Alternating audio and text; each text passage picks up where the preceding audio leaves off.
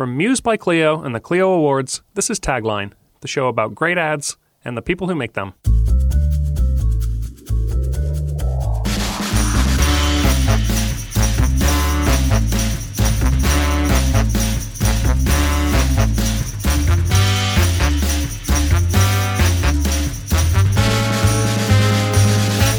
This week on Tagline. Bud Light presents Real Men of Genius. Real Men of Genius. The brief was like ridiculously simple, but also horrifically paralyzing. There was no brief other than do funny radio. And they said, we have got the campaign for you. And I'm like, yeah, okay. Everybody on the other side of the glass was on the floor, absolutely cracking up. We just did stuff that I thought was funny. They're like, he's a star! We only really put out 3 jokes with a kicker at the end. And that's not a lot of jokes in 60 seconds. Everybody knew it was golden and everybody wanted to work on it. I mean, right away, it was like, oh my gosh, what is this thing? Have we captured lightning in a bottle, and how long can we keep it going? In 1999, Bud Light and its agency, DDB Chicago, premiered one of the great radio ad campaigns of all time, Real Men of Genius. Originally titled Real American Heroes, the campaign paid comic yet sincere homage to the world's most underappreciated guys, who'd never had a moment in the spotlight. Guys like Mr. Bowling Shoe Giver Outer, Mr. Giant Taco Salad Inventor, and Mr. 80 SPF Sunblock Wearer. In more than 200 spots over the course of a decade, Real Men of Genius would transcend advertising and become pure entertainment, eventually going beyond radio to include TV spots, compilation CDs, and even live events. On this episode of Tagline, we'll dig into the campaign's greatest hits, with folks on the agency, client, and production sides, and with Pete Stacker and Dave Bickler, the voiceover artist and 80s rock singer whose amusing back and forth in the spots was a big part of their charm. I'm Tim Nudd with Muse by Clio, and thanks for joining me for the story of Real Men of Genius, Bud Light's self-deprecating comic masterpiece that became a pop culture sensation. Season 2 of Tagline is brought to you by GSTV. For those of you who may not be familiar, there's a good chance you watch GSTV every time you fuel up. GSTV is a national video network that's had incredible growth, now reaching 104 million viewers a month with a unique one-to-one moment of attention. Think about it. What campaign would you run with that moment? On Tagline, we're discussing some of the most memorable spots in history. Imagine how those campaigns, or your next one, could be creatively transformed in context on GSTV. To fuel your next creative campaign, visit gstv.com/tagline. In 1999, Bud Light began testing a radio campaign in a couple of markets in Ohio that would soon blow up into one of the biggest national pop culture hits advertising has ever seen. Originally called Real American Heroes, the 60-second spots humorously sang the praises of the generally unsung heroes of guy culture in America, in the most bombastic way possible. Bud Light presents Real American Heroes. Real American heroes. Today we salute you, Mr. Footlong Hot Dog Inventor. Mr. Footlong Hot Dog Inventor. When conventional wisdom said no one could make a hot dog longer than 6 inches, you dared to dream. Dared to dream. You knew the limitations of a regular-size hot dog bun, and you ignored them. Can't stop me now. You made a 10-inch wiener, and people cheered. Oh. But you weren't satisfied. You said, wait, I think I can still give you 2 more inches. Gotta want it. And so the footlong was born. So crack open an ice-cold Bud Light, Mr. Hot Dog Hero, because you gave every single one of us our fondest wish, a bigger wiener. Thank you. Bud Light Beer, Anheuser-Busch, St. Louis, Missouri. The campaign would be an instant hit, and within a year would help make Bud Light the best-selling beer in America, passing Budweiser. But for DDB Chicago, getting there hadn't been easy. Their previous radio campaign for the brand, voiced by Charlton Heston, had been hugely popular, and the agency struggled for months to find a worthy sequel. And when they did land on Real American Heroes, it was almost killed off before it even had a chance to air. The brief was like ridiculously simple, but also horrifically paralyzing. It was like, just make, a great radio campaign that's going to be, loved by everybody. Bob Winter was a copywriter at DDB Chicago. He was working in the McDonald's group at the time, but longed to have a shot at the Anheuser-Busch brands. And so one day, Bob gets his chance. They actually reached out to me because I think they were on, round 75 of pitching radio campaigns, and just been having a rough time with it. Mark Gross, then one of 2 creative directors on the brand at DDB, recalls the challenge of following up the Heston work, and the moment they had a breakthrough. There was no brief other than do funny radio. Try to beat what we have. And so we said, okay. And at the time we had a very large group at DDB. We probably had 10 teams working on this. No brief. We just said, it's Bud Light, create a funny campaign, go to work. And we sent the assignment out. People probably had 2 weeks to work on it. And we're seeing teams in shifts, and in walks Bob Winter, who was a writer, with a script where he made it seem like he was saluting a football player, and then it made a turn at the end and he was saluting the groundskeeper. So I kind of thought, wouldn't it be kind of fun to dramatize people who did everyday things for their jobs? There are people in the world who have these ridiculous jobs. What if we sort of heroicize them? I had written it about the guy that cuts the grass at football stadiums, but I had written it as if you were talking about a salute to a player, so it was like, he's at the 10, the 5, he crosses the finish line, and now he has to turn around and cut a strip down the other side 40 more times, So I remember leaving some stuff under their door and then kind of just casually walking by just to see if I could hear anything on the other side of the door. And they were laughing. They were laughing and talking. And I was like, oh my gosh, I think they like him. And so we said, myself and Bill were like, well, this is great. I don't think you need the misdirect. Why don't you just salute this groundskeeper guy? It's kind of funny. I think in the meeting I threw out, there are many of these jobs. And I said, like a bowling shoe guy who gives out bowling shoes.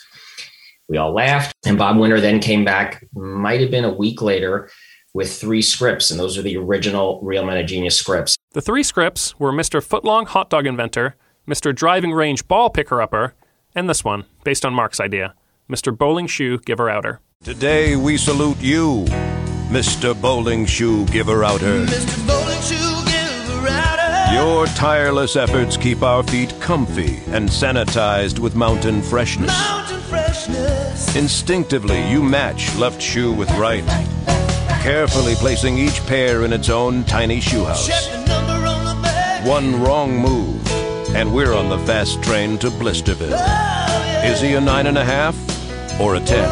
Yeah. You know. Why? Because you're Mr. Bowling Shoe Giver-Outer. We couldn't bowl without you. So crack open an ice cold Bud Light, mister, and know it's no accident those shoes are red, white, and blue. No, we couldn't bowl without Bud Light Beer, Anheuser-Busch, St. Louis, Missouri. Bob's scripts were very promising, but it would be a long road to the finished spots. They needed a great voiceover artist, a bed of music that could work underneath, and a singer to do the callback parts, which they added to break up what were essentially just long monologues. Each of these steps would be a challenge. They began with the VO, auditioning loads of people in LA, including actors like Jeffrey Tambor and Jack Palance. Here's a bit of Tambor's audition, which did not land him the gig. Bud Light presents Real American Heroes. Today we salute you, Mr. Bowling Shoe Giver-Outer. Your tireless efforts keep our feet comfy and sanitized with mountain freshness. At the same time, they struggled with the music. At first, they tried Bette Midler's Wind Beneath My Wings, which was dopey enough, for sure, and lyrically perfect, but felt clunky with the VO on top. Did you ever know that you're my hero? Bud Light presents Real American Heroes. I can fly high. Today, we salute you, Mr. Bowling Shoe Giver-Outer. You are the wind beneath my Through your tireless efforts, you keep our feet comfy. Next, they tried instrumental tracks, including the theme from the movie Rudy. Finally, they decided they needed new music entirely, so they went to Scandal in Chicago, whose founder, Sandy Turano, wrote a 60-second track kicked off by a soon-to-be-famous drum riff, which turned out to be perfect, almost like the song version of a slow clap.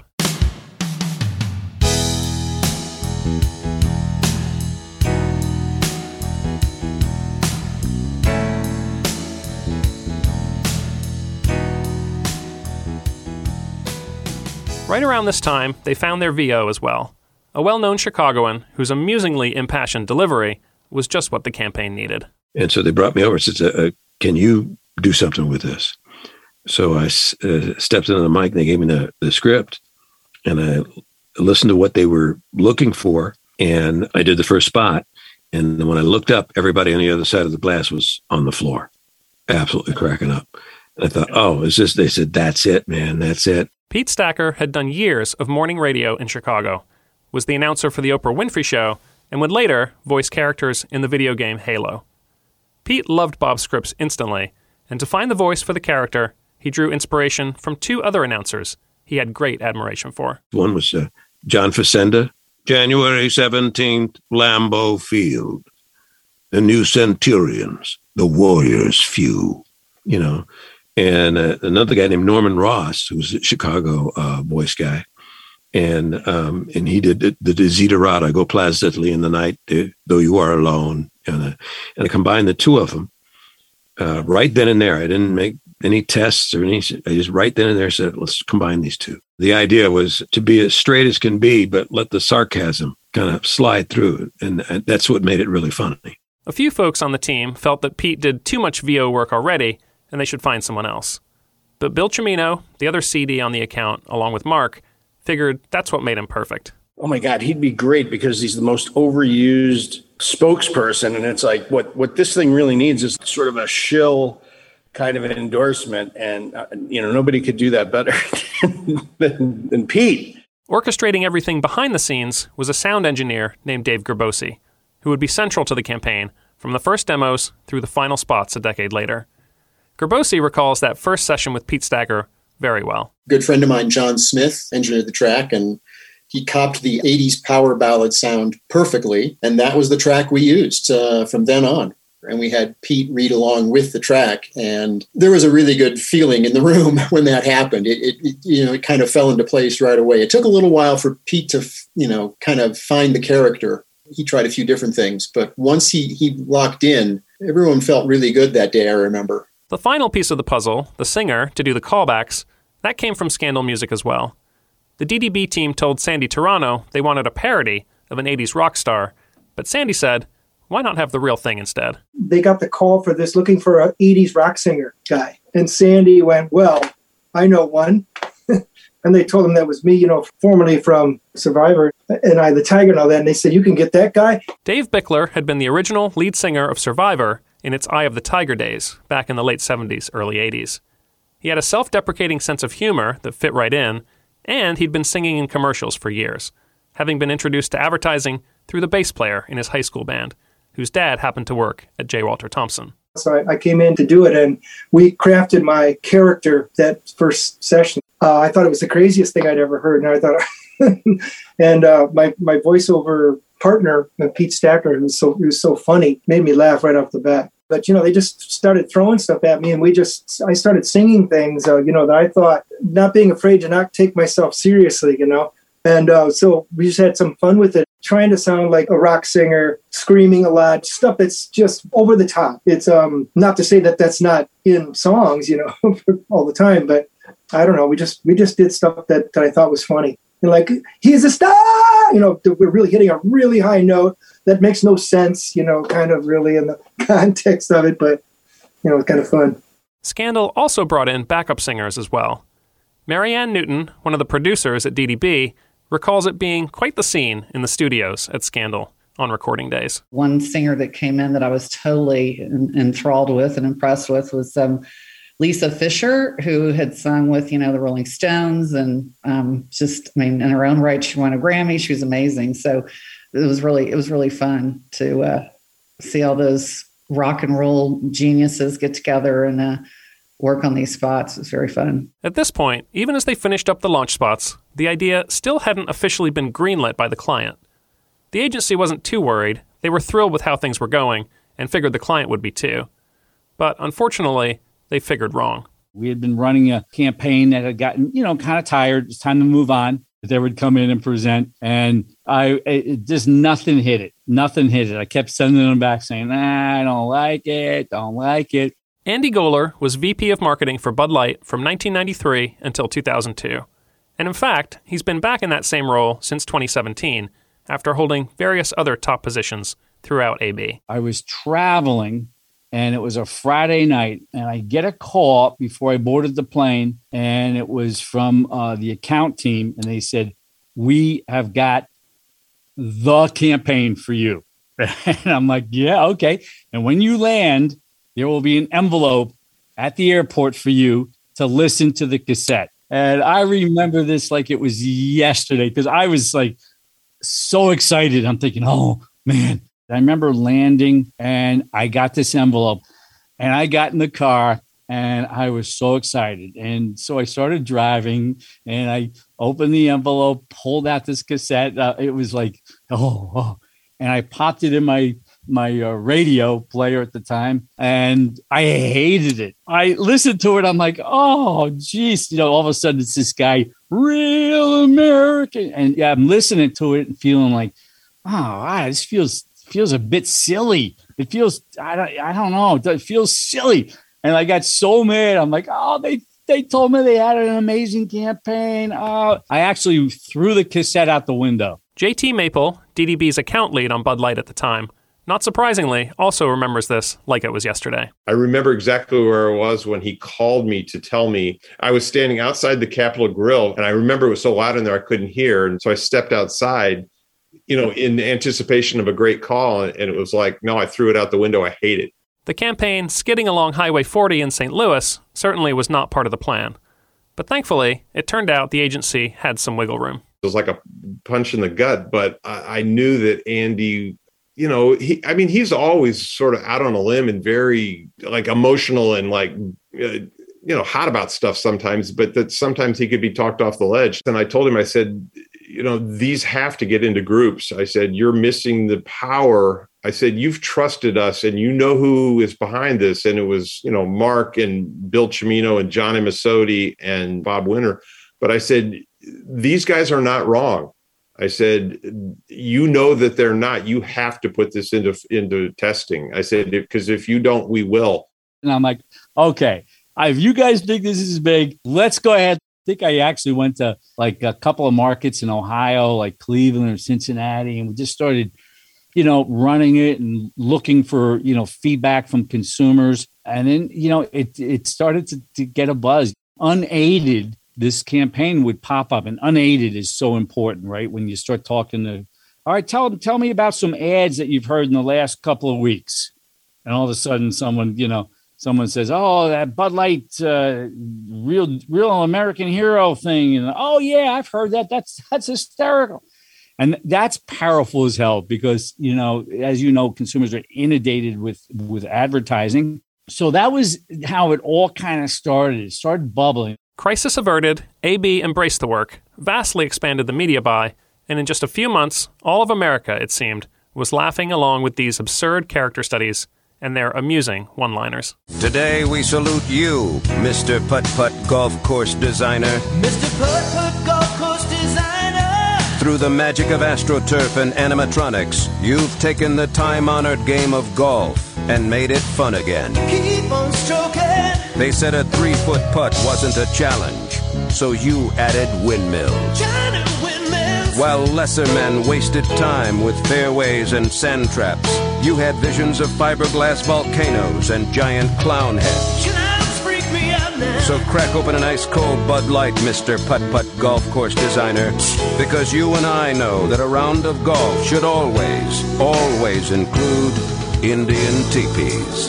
Mr. Putt-Putt Golf Course Designer. Bud Light Beer, Anheuser-Busch, St. Louis, Missouri. The campaign was a hit right out of the gate. Within a year, it would become even more famous than the Heston work was, with everyone from morning DJs to late-night talk show hosts having fun with it. Some of the humor can feel a bit dated today. A lot of it is quite a bit raunchier than what's on the radio now, but the target loved it. It was well-liked in the industry, too, winning a slew of trophies at the 2000 Clio Awards, and later picking up 3 straight Grand Clios in radio from 02 to 04. At DDB, it became a treasured creative showcase. And in round 2, other writers beyond the core team of Bob, Mark, Bill, and John got their chance to work on it. One of them was Pat Burke, who would write for the campaign for its duration. As soon as Bob read those first 3 scripts, everybody in the room literally audibly was like, well, that's it. Let's not bother. It was so funny and so good right at the beginning. Everybody knew it was golden and everybody wanted to work on it. Not because they wanted a piece of it, but because it was so fun. Like the writing was so fun and the structure was already there. So it was just joke writing without a lot of pressure of a brief, or anything like that. The typical structure was there'd be 3 jokes in the middle and then that sign off at the end. And I remember fighting for summer. I'm like, no, I timed it. We could fit 4 in there. We could fit 4 jokes in. I promise. John, I timed it. And he'd be like, no. And he was right. Like the cadence of it was so important. The spots Pat wrote for round 2 included Mr. Putt-Putt golf course designer and Mr. Hawaiian shirt pattern designer, which closes on a line that still makes him chuckle. Shirts may not be made in Hawaii, but Taiwan is an island too. And the sometimes that salute at the end was the hardest joke to write because it had to be a cheers moment, But sometimes you'd hit one and it would be like the perfect ending to the spot, That line always got a laugh. Today we salute you, Mr. Hawaiian shirt pattern designer. Mr. Hawaiian shirt pattern designer. You provide us with colorful loungewear capable of hiding any stain we can dish out. Getting sloppy. Who else could create flowered shirts that are still so unmistakably masculine? A single shirt that matches every pair of pants we own and really sets off a white belt. Looking good now. Sure, women say they hate them, but inside, they're all swooning for the big kahuna. Ooh, kahuna. So crack open an ice cold Bud Light, Mr. Hawaiian shirt pattern designer. Your shirts may not be made in Hawaii, but Taiwan is an island too. Mr. Hawaiian shirt designer. Bud Light Beer, Anheuser-Busch, St. Louis, Missouri. Kitty Schultz also wrote for the campaign from start to finish. One of her spots holds the distinction of being the first one played for the Bud Light wholesalers, when Andy Goler rather nervously introduced the campaign to them for the very first time. You're in a room with 5,000 people, but I remember playing this spot. It was outside the stadium peanut cellar, and the place went absolutely berserk. I mean, the wholesalers were on the floor laughing and rolling. I ended up playing like 3 more. I'm like, oh my God, I play the next one, I have never been a particular sports fan, but when you live in downtown Chicago, I'm a mile from Wrigley and worked in advertising in the 90s when tickets and events and parties and stuff were pretty free flowing. And I worked on Gatorade, so went to a lot of games. And just in thinking about different topics and who was somebody that maybe you never really noticed, but that had kind of a quirky job. And it just seemed like a natural fit. Today, we salute you, Mr. Outside the Stadium Peanut Seller. Mr. Outside the Stadium Peanut Seller. You stand like a sentry outside the grounds of our national pastime, offering us your salty nuts. Nice and crunchy. Half price on the outside, all the taste. That's your pitch. Nuts for scratch. There's nothing like spending a summer day on a hard bleacher seat, crunching your nuts. Crunch, crunch, ow. Unless maybe it's sitting behind home plate, spreading mustard on your wiener. Hot and spicy. So crack open an ice cold Bud Light, Mr. Outside the Stadium Peanut Seller, because thanks to you, a bag of peanuts costs just peanuts. Mr. Outside the Stadium Peanut Seller. Bud Light Beer, Anheuser-Busch, St. Louis, Missouri. Kitty was unique among the writers simply by virtue of being a woman. This was a campaign that was written for men and mostly by men for its entire run. This made a certain sense at the time, who better at guy humor than guys, though Kitty was certainly as great as anyone at mining insights that led to fun spots. I kind of enjoyed the quirk of being the only woman, but other women could have done it too. If you go to that overall advertising thing of if you're paying attention, you can write to anybody. To me, what I remember being very difficult was selling it because it was a group full of super talented people that were all working on things all the time. Right away, it was like, oh my gosh, what is this thing? Have we captured lightning in a bottle, and how long can we keep it going? It seemed like it could go on forever. The first year and a half of the campaign were unlike almost anything Bud Light had ever done in terms of awareness and engagement. But then, on September 11th, 2001, everything changed. Next to the tragedy of the attacks that day, the fate of an ad campaign was obviously irrelevant. At the same time, Andy Goler and the AB team had a problem.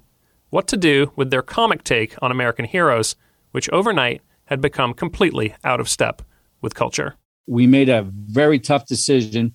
I shouldn't say tough. It was the right thing to do by far. But man, the campaign had such a buzz going. But because of the way we as a company were honoring heroes, we felt having a parody, on real American heroes with the humor-driven context of the spots wasn't culturally the right thing to do. So we actually pulled the campaign off the air. But, like great creatives do, they came back very quickly and said, what if we changed it to Real Men of Genius? I think it was actually Bill Cimino that was like, no, what if we change the name, and like find another name that's still ridiculous and fun. And I do remember just being horrified at the prospect of losing that campaign. And, the campaign was gonna die. And so I remember it was like John, myself, and Mark, and we were like scrambling. But yeah, it was good. And in some ways, I think the name served the campaign a little better, just in terms of how the idea worked, I guess. Real American heroes, we built such equity in that phrase.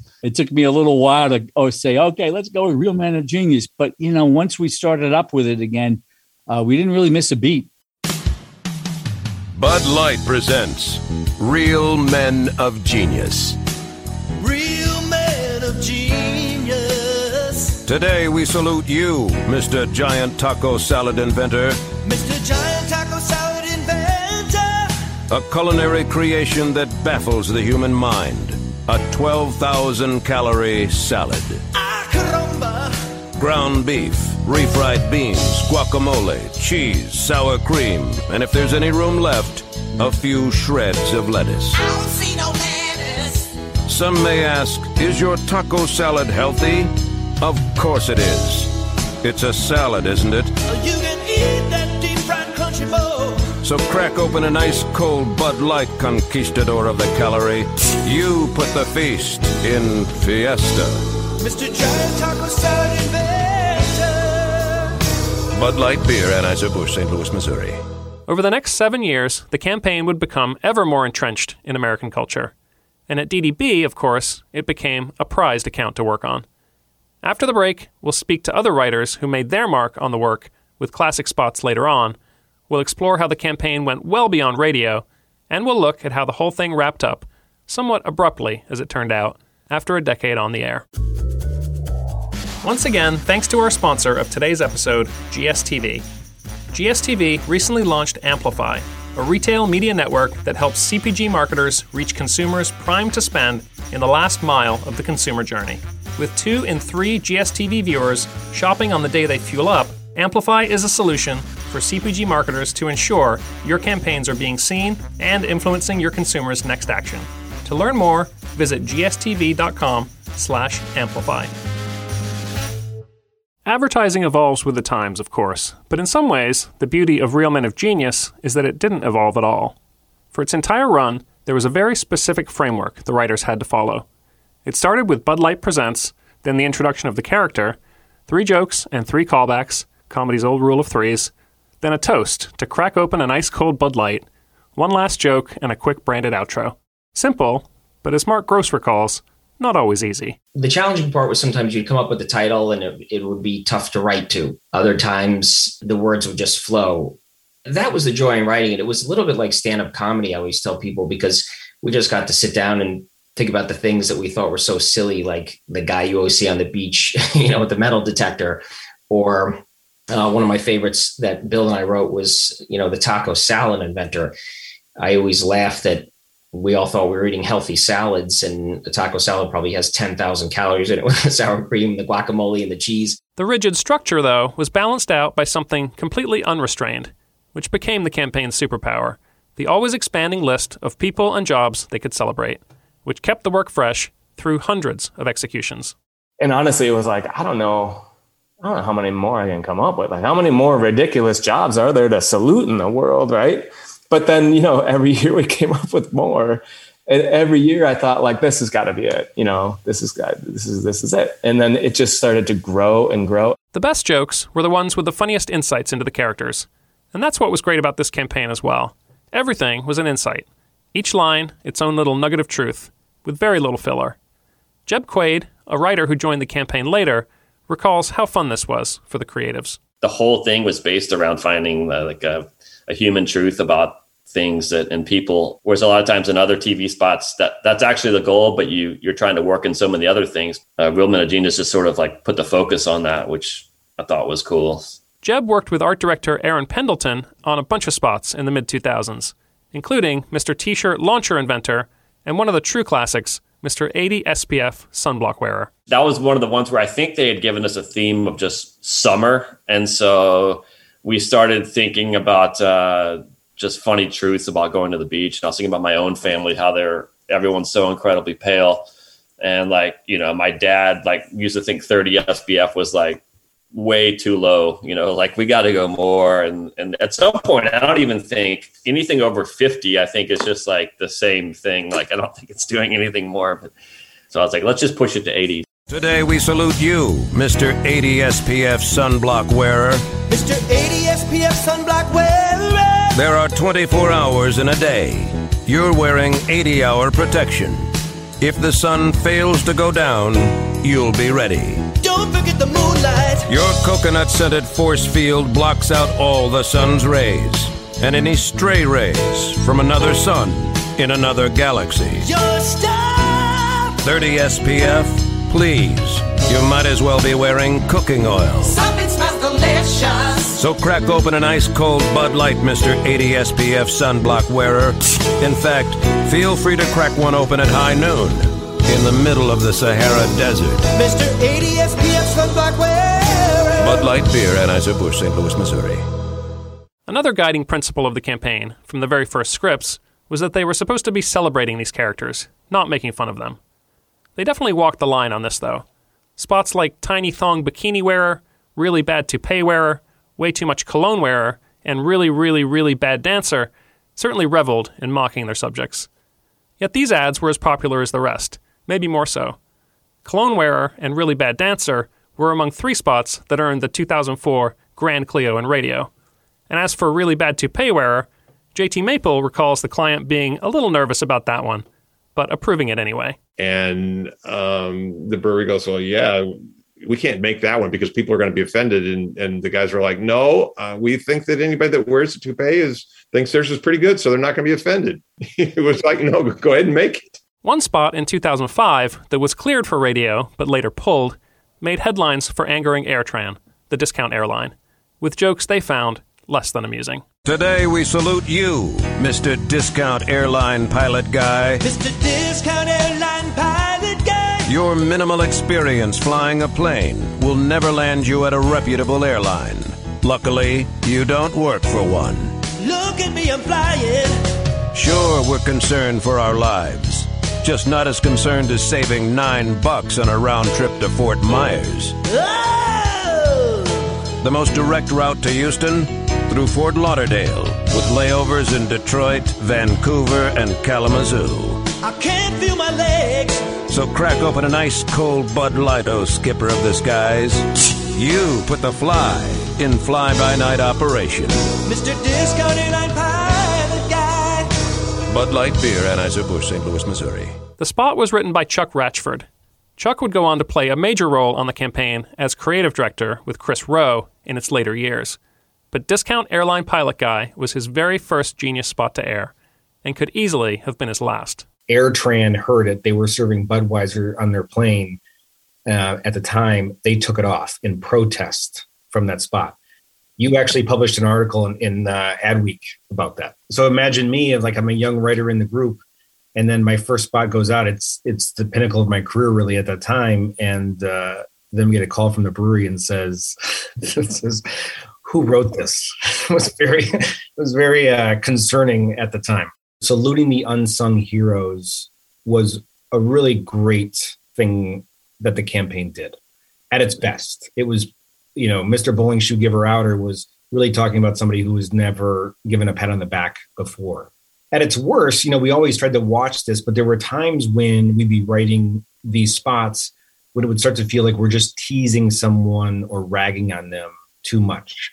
And you had to remember that there's someone behind it actually doing this job. Even Mr. Discount Airline Pilot guy, ultimately, there's still a guy who's doing that. And so sometimes that's part of the, looking back, you're like, I don't know, were we too hard at different points on some of those people?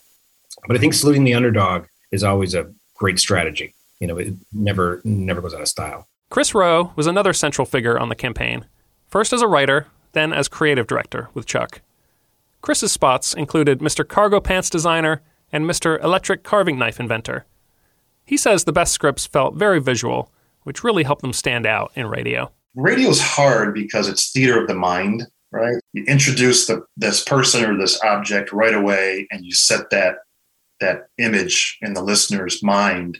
And I think the smile comes almost immediately. And it's hard to do. It's just hard to paint a picture, a word picture for people sometimes. So, my process would just kind of be like, literally just as I would, walk to work or just throughout the day, look at stuff and try to keep in mind to keep my eyes open for things that maybe would inherently have something funny to them, but weren't just funny as is. There's kind of nothing funny about a water bottle, but cargo shorts. Somebody came up with that idea. Today we salute you, Mr. Cargo Pants Designer. Mr. Cargo Pants Designer. You finally gave us what we wanted, the military look, without all that bothersome drilling, marching, and shooting. Fashion victory. Is that a banana in your pocket?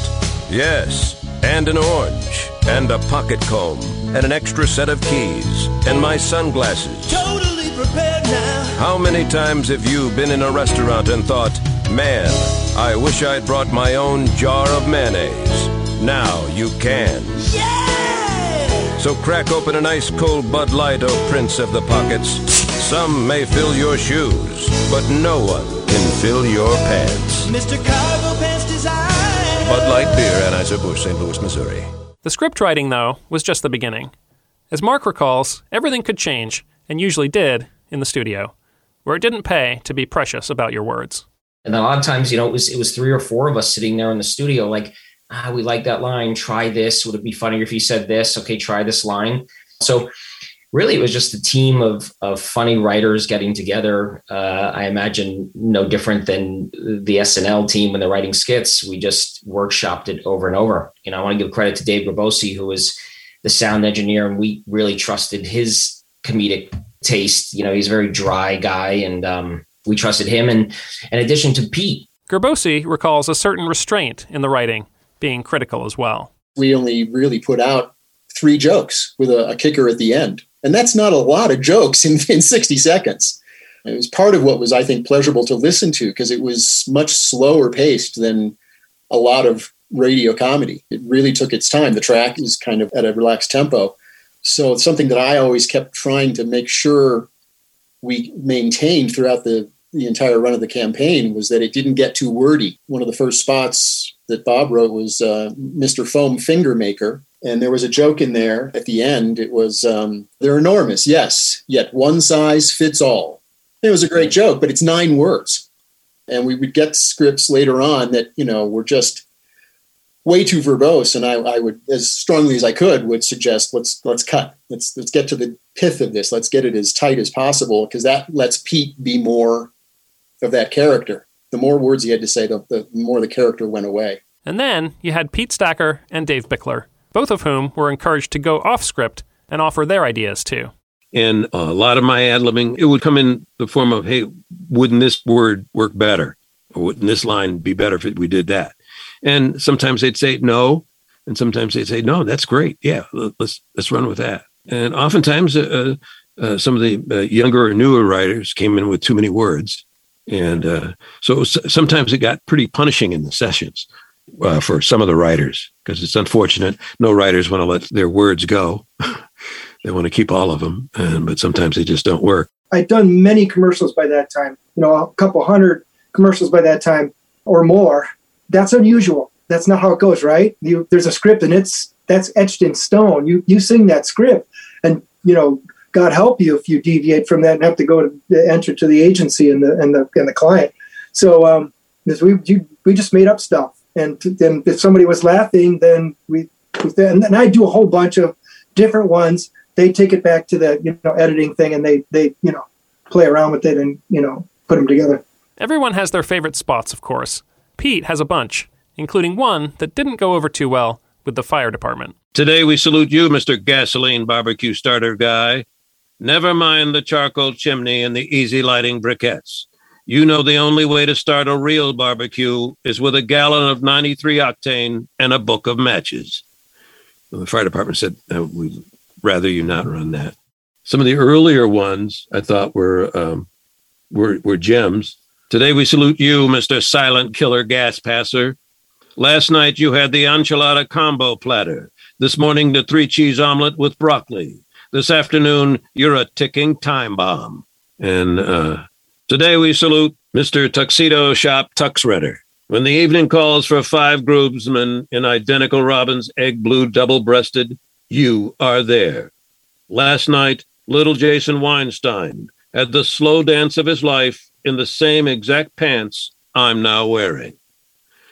Those are funny lines. And it's funny because it's a little saucy, but it allows the target to put the joke together. And when you get the chance to put the joke together, it's even funnier. And it took me about 25 or 30 takes to get through Giant Pocket Knife Inventor. I couldn't do it.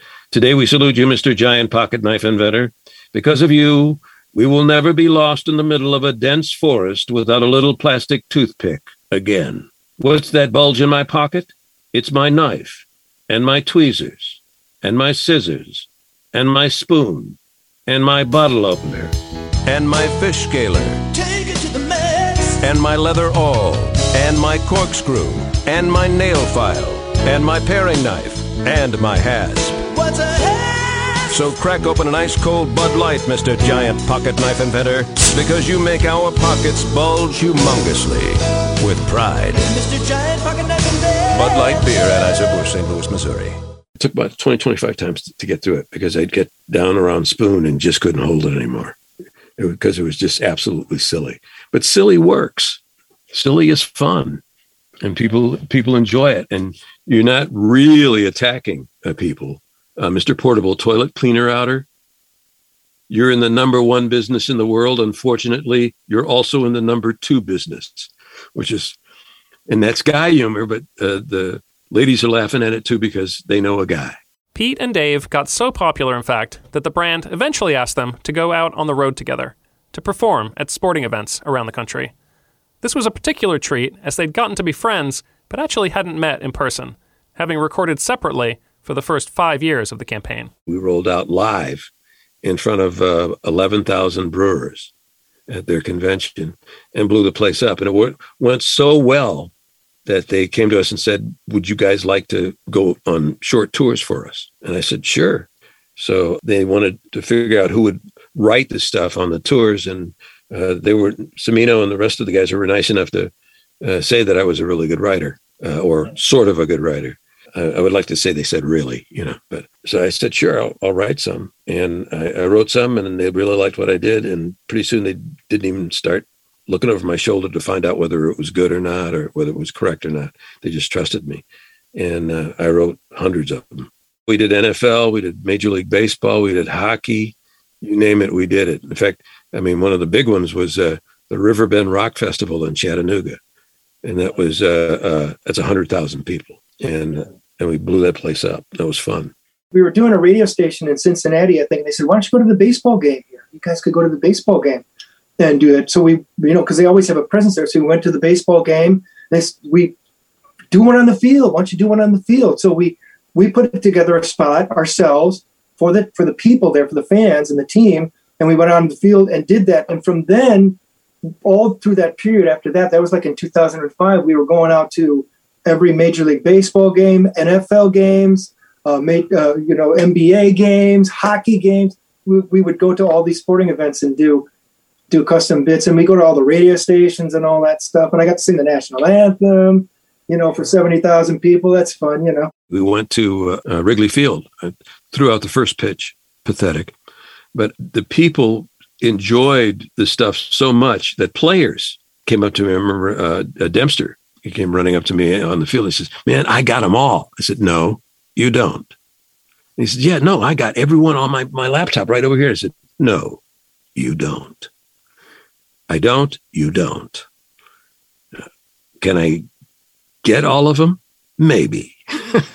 And so I ended up gifting him a couple of sets, but people liked collecting them. Probably one of the best ones for the stadium was for the Houston Astros. We did them, I think, 4 times. The line of all was, "So crack open an ice cold Bud Light and toast the best thing about Houston.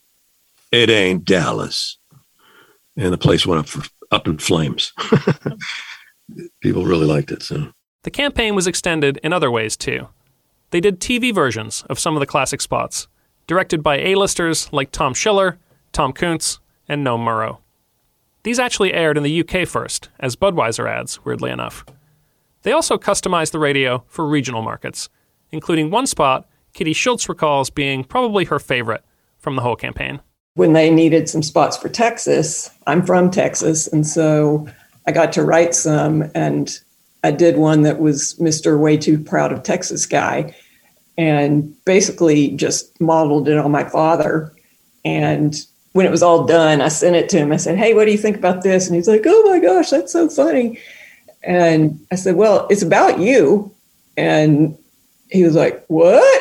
That one's going to always have a soft place in my heart. Today we salute you, Mr. Way Too Proud of Texas guy. Mr. Way Too Proud of Texas guy. Men from lesser states may know their state's capital, but you know your state's bird, tree, and even reptile. Love that horny toad. You display your pride with your Lone Star tattoo, native Texan bumper sticker, and contempt for any state that doesn't start with Tex and end with is. That spells Texas. Sure, there are 49 other states in the Union, but they're smaller, wussier, and the people talk funny. Yankee wussies. So crack open an ice cold Bud Light, oh lover of the Lone Star State, because all that flag waving must have made you mighty thirsty. Mr. Way Too Proud of Texas Bud Light beer, guy. Anheuser-Busch, St. Louis, Missouri. Finally, the campaign was also a useful tool internally at AB. They made scores of tribute spots for execs retiring from the company, and for the wholesalers and distributors as well. This was quite the going-away present, a personalized memento from one of the most iconic radio campaigns in history. You learn the ins and outs of the supply business at the Harvard of the Midwest, Southeast Missouri State. With a C+ average. You will no longer have a semi full of beer under your command, but you will have a Cadillac full of blue hairs under the speed limit. Turn off that blinker. So crack open an ice cold Bud Light, oh Lord of logistics. You put demand in supply and demand. Mr. Fancy Pants Beer Supply Guy. In the end, Real Men of Genius aired on the radio for more than 9 years, an eternity by today's standards. But as so often happens, it was a change at the client that led to the demise of the campaign at the end of 2008. Its acquisition in November of that year by the Belgian-Brazilian brewer InBev for $52 billion. The buyout led to all sorts of changes, of course, creatively and otherwise, including the exit of Bob Lackey, the company's longtime advertising leader, right after the 2009 Super Bowl. New clients came in, very much wanting to turn the page, and DDB never produced another Real Men of Genius spot after that. But they did go out on a high. Just as it had in 2000, the campaign won gold at the Clios in 2009 for 4 spots produced the previous year aimed at sports fans: Mr. Football End Zone Painter, Mr. Rain Delay Tarp Roller Outer, Mr. Football First Down Marker Guy, and a spot that would really test Dave Bickler's speed singing skills, Mr. Golf Tournament Quiet Sign Holder-Upper. Today we salute you, Mr. Golf Tournament Quiet Sign Holder-Upper. Mr. Golf Tournament Quiet Sign Holder-Upper. Boldly you patrol the line between order and anarchy, armed with only your wits, your resolve, and your tiny cardboard sign stapled to a stick. Actually, I glued it on. You protect professional golfers from what they fear most. Idle chit-chat 200 yards away. Stop breathing so loud now. Because you know there's one thing this spectator sport could really do without. Spectators. Get them out. So crack open an ice cold Bud Light, oh Sultan of the Shush. We'll keep singing your praises as long as you keep telling us to shut up. Mr. Golf Tournament quiet side on the road. Bud Light Beer, Anheuser-Busch, St. Louis, Missouri. In the years since it was retired, the campaign has been dusted off a few times. There was the short-lived Internet Heroes of Genius in 2019, then Stay-at-Home Humans of Genius during COVID. Dave Bickler popped up in Bud Light's 2021 Super Bowl ad, along with many of the brand's other advertising legends, and he and Stacker reunited that same year for a spot congratulating Tampa Bay on their Super Bowl win. But of course, nothing can match the campaign's glory days, when all the stars aligned and they made a decade's worth of work where the quality never wavered. Everyone who worked on it remembers it fondly. For writers like Pat Burke and Chuck Ratchford, it really was a dream job, and an experience that was hard to replicate later on. It was kind of the golden age. I mean, like, it's such a cliche way of saying it, but like ever since I left that job and since DDB parted ways with Anheuser-Busch, but like it's like the dragon you've been chasing, like that. I just want that kind of vibe. It was fun to go to work every day because everybody was just laughing and trying to make each other's work better. They were easy to like. Everybody would always say 98% of advertising is bad, and on the radio, I think that number is probably 99.5. So they were a real joy. And plus that intro that Sandy wrote from Scandal Music, with those drums, the beat of those drums at the beginning, it just felt like something good was about to happen. I think the other lesson is overwriting, of doing more, over delivering what you sold to ensure that it remains up to a standard. I always had said at the time, and even today, Will Ferrell can sell a script for $40 million, but he's still riffing at the moment, and they're writing something that doesn't turn out like the script they sold. And if he is the funniest person in the world, and he's doing that, we should be doing the same. Dave Gerbosi and Pete Stacker both say they've rarely had as much fun in the studio as they did back then. A lot of what made Genius great was the fact that the creatives had a lot of time to explore creatively what it could be. I mean, the band track is spectacular. It's well played. It's beautifully recorded. Bickler's a great singer. The scripts are really well written. Pete's an incredible voiceover. It was every element of this campaign was excellent to begin with. And, my job was kind of trying to take these really, really good things and just make them a little better. It's rare. It was a real luxury. These were 60-second commercials, and we said the words Bud Light twice in the spot, and we had a 2-second mandatory brewery tag at the end. So out of 60 seconds, well over 50 seconds of it was nothing but pure creative entertainment, which is a rare ratio, but it's a ratio that is common, I think, to a lot of great advertising. You think of Most Interesting Man in the World, and that's, again, they don't talk about the beer much. They just mention it at the end. I think that's a great formula. If the creative is strong enough, that's a really great formula. But when radio is done well and you really pay attention to it and work on it, it can be wholly entertaining, hugely so. Folks actually told everybody to shut up in the car because they could hear the drums coming, in the background, and they wanted to hear the spot. And I heard hundreds of people tell me that they almost drove off the road and drive off the road funny. When we were introduced in events, the applause and the warmth was just genuine. People went crazy and thought they should have done more T-shirts. I don't think they did enough T-shirts, but then you can't complain because we sold albums. For the creative directors, Bill Cimino and Mark Gross, it was also an incredible ride, leading this work that got so popular and just made people smile. When life gets too serious, it's not too fun. And I think those were little moments, on your drive home or whatever, where I'd like to think that some of those ads were better than the programming that those ads supported. It's not easy to have those major hits. And so we're always striving to do that. But sometimes it's just the right combination of things. We made the right decisions along the way. And sometimes great advertising is all about decision making and taste. What is your taste level? What are the smart decisions being made? On the client side, Andy Goehler admits throwing the campaign out the car window at first was probably a bit rash, considering the wonders it did for the brand in the end. Tim, I would tell you that every marketeer in the country would die for that. That is nirvana from a marketing standpoint, to have your advertising message permeate and take a life of its own on, and have people start saying things like, "Hey, just do it," or "Let's think differently," or "Dilly dilly." It's nirvana. You have an affinity for your brand, and that's the most powerful thing. That's what we obtained. It's pretty much a testament to I think the power of a really effective relationship between a brand team and a creative team. As for Bob Winter, the whole thing was career-defining and immensely fulfilling, coming up with this idea that led to so much joy at the agency and out in the world. You really rarely get that, in your career, like where you get to see something where you're like, this is a thing I like. Oh, this is a thing they like. Oh, this is a thing a lot of people like, is so rare and wonderful. And, I think the good and bad thing about doing that is now that's all you want.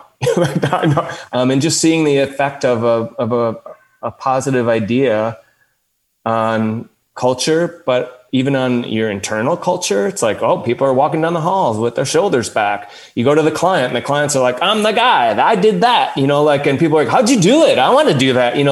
It creates this momentum that's a momentum of positivity that is, it's just great. At the time, like everything was about TV and Super Bowl commercials. It was sort of like, radio, I don't know. But you could do something that changes your life. You could write something that becomes like a cultural magnet and people talk about for years. It's such a great reminder that anything is an opportunity. To me, one of the most satisfying things about it is that it's become something that lots of people have gotten to play with over the years, which is incredible, right? It's my favorite project I've ever worked on by far for all those reasons. Honestly, it didn't even really sell the beer that hard. It was just brought to you by Bud Light, and what a lovely gift to people, right?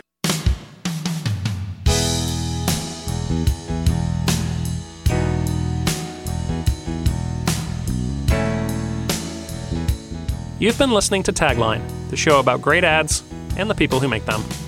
Thanks to my guests this week, Bob Winter, Mark Gross, Bill Cimino, Dave Gerbosi, Pete Stacker, Dave Bickler, Marianne Newton, Andy Goehler, JT Maple, Pat Burke, Kitty Schultz, Jeb Quaid, Chuck Ratchford, and Chris Rowe. Tagline is a production of Muse by Clio, the content division of the Clio Awards. This week's episode was produced by Carly Angeloni and edited by Lane McGibney. Our theme music is by Brian Englishman. Special thanks to the creative agency Gut for helping us promote the show, and a big thank you as well to our sponsor, GSTV. For more about Tagline and to watch the ads we talk about on every episode, visit taglinepodcast.com. If you enjoyed this week's episode, please leave us a review on Apple Podcasts or whichever platform you use to listen. I'm Tim Nudd. Thanks for joining me, and we'll be back soon with another new episode of Tagline.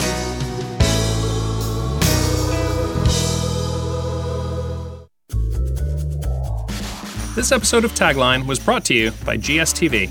Every day, millions of Americans get in their vehicles and go.